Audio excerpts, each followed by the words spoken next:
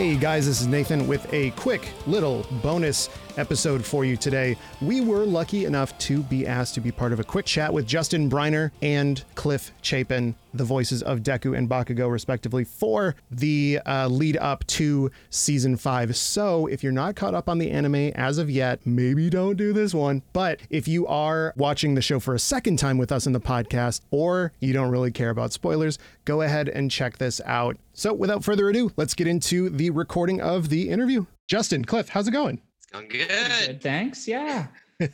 Awesome. Thanks for chatting with us today about season 5 and just kind of your characters' arcs in general. So let's see. Jess, do you want to do your question first?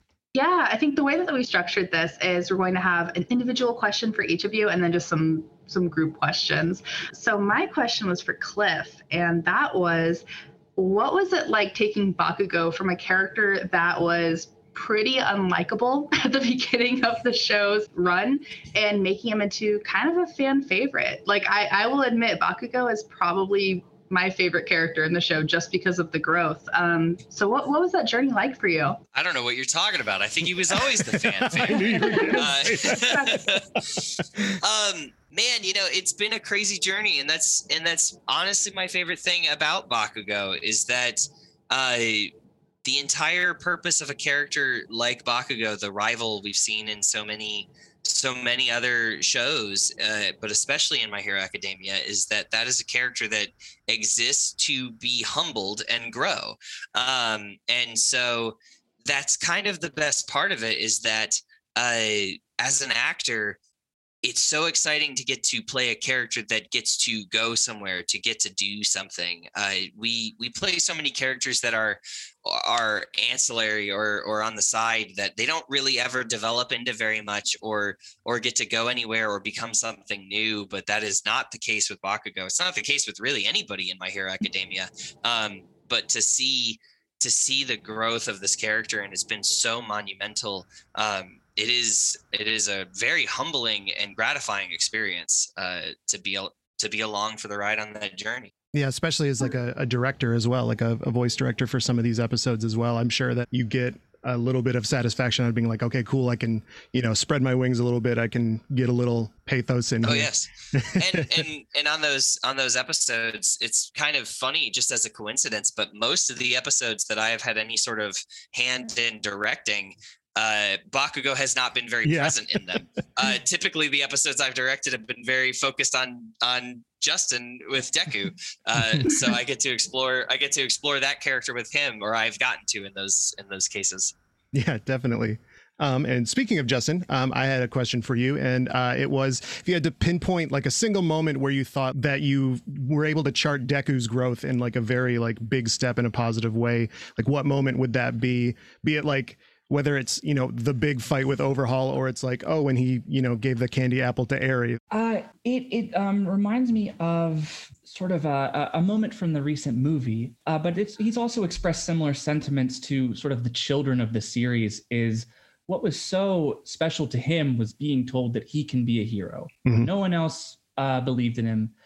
Someone believed in him, and that sort of meant the world and changed his entire trajectory. So now when he sees children in the series like Kota or Eri or the children from the movie and passes that sort of torch to them, I think that's a really, really special thing, because especially he can identify how monumental that feels to someone aspiring to their dreams. Yeah, absolutely. It's kind of wild to have a character who at such a young age is still so focused on the next generation of heroes and like what comes after him. Yeah, and even like Bakugou's growth in the license exam, where he's showing some of his growth while talking to some of the kids and being like, hey, don't turn out like me, like you gotta don't make the mistakes that I made along the way. Make make the right choices. But he still says it to him in his way, which I enjoy a lot.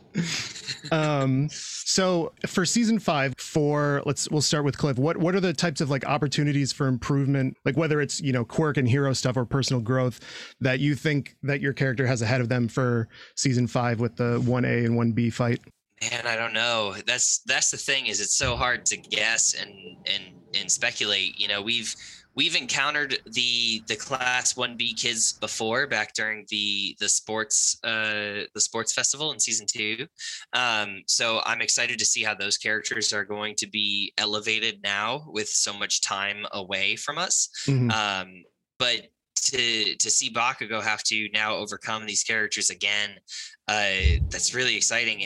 And I think if there's anything that I'm looking forward to, and I'm just sort of hoping that it's going to be it, is that we know that the previous film, Heroes Rising, is set a little bit further into the timeline, and we had a lot of glimpses into how Bakugo now works with the other kids and has like team up attacks and things like that. I'm really hoping that those are the things we get to explore in this season to see how we get to those points. I'm really looking forward to seeing him start to develop to work better alongside the other students. Yeah, and it's so awesome to watch the first movie in the timeline exactly where it goes, and just you like, yep, Bakugo's like this because of this, Shoto's like this because of this, Deku's like this because of that, and it's the same with the second movie as well, which I like even more. I can't wait till we get to cover that on the show. But Justin, what about you? What do you think that Deku has in terms of opportunities for improvement in season 5, whether it's hero stuff or personal stuff? Oh yeah, I mean, we already know that Deku is such a hero fanboy. The last time he came across Class 1B, he was already taking notes, developing strategies, all that. So I think there's more of that to come, especially we sort of forget that this whole other class of extremely talented heroes is sort of in our periphery, and they have been going through a lot as well. So yeah, once those worlds collide again, I think there's just a lot to learn about strategy and teamwork and the whole shebang. Yeah, no, I've always said that I'm like a big like 1B fan, and I've read the manga, so I'm really excited for this season. Jess, do you have a question for them? I do. My next question was going to be, and this is something you can even talk about in season 5, how that's gonna, I guess, kind of manifest. But what quality of your character do you feel is undervalued or misunderstood, and how do you use those things that you notice maybe as a voice actor to bring that character to life or to make them more well-rounded? We can start with Justin on this one. I hear a lot that quote, Deku is a crybaby, or Deku he's always crying on screen. Why is he crying so much? But I think that's it's part of his overall just earnestness. He's a kid who wears his heart on his sleeve. And I think it's especially special that it's not perceived as a weakness. It's just a part of that is who Deku is, and that is how he manifests his feelings. And his friends sort of love and accept him for that. So, I think there's a lot to learn about sort of emotional intelligence, etc., and identifying those emotions and being free with them. Absolutely. I'm just so glad that you said that, because that's one of the things that's really stood out to me about Deku, is having a protagonist who isn't afraid to be emotional, especially a male protagonist, because I feel like that's something that's so like looked down upon or shunned. And I think it's really positive representation. So I'm really glad you said that, actually. Yeah. On my end of the story, it's typically how intelligent Bakugou is. Like everybody knows that Bakugou is smart, but it is so vastly overshadowed by his temper that a lot of fans come up to me all the time, and they're like, God, he's so funny. It's so funny when these things happen. I'm like, yeah, but it's not funny for Bakugou. Yeah. Like from Bakugou's perspective, it's not funny at all, and so a lot of it comes down to that, Bakugou is just he's so intelligent. He's able to so quickly analyze things that he knows when someone's like holding back against him or not putting in their all, and those things frustrate him. And it results in his temper bursting out. And that's what fans end up relating to and being like, oh, it's so funny, but it's never meant to be funny. I always think about at the end of the sports festival, where Bakugou is being given his medal, everybody was saying to me, like, that scene was so hysterical. And I'm like, yeah, but it's from Bakugou's point of view, it's not. Like the way I performed it is not to be funny. I performed it to be angry, and it just sort of is played for laughs in the show. And so that is always the thing I think about with Bakugou. And so many people say to me that he's funny, and I'm like, Bakugou would not tell you that he's funny. You would never think he was funny. So yeah. In the show, we say like it's a joke, but it didn't not happen. Like he was there doing that, and people forget that he's top of the class basically, and people forget that like him going to bed early or whatever isn't just because he's like antisocial. He wants to rest up and have energy for the next day or the next whatever. Right. So let's see. We have a little bit of time here left. Are there any like particular moments that you guys personally related to on a personal level? What about you, Justin?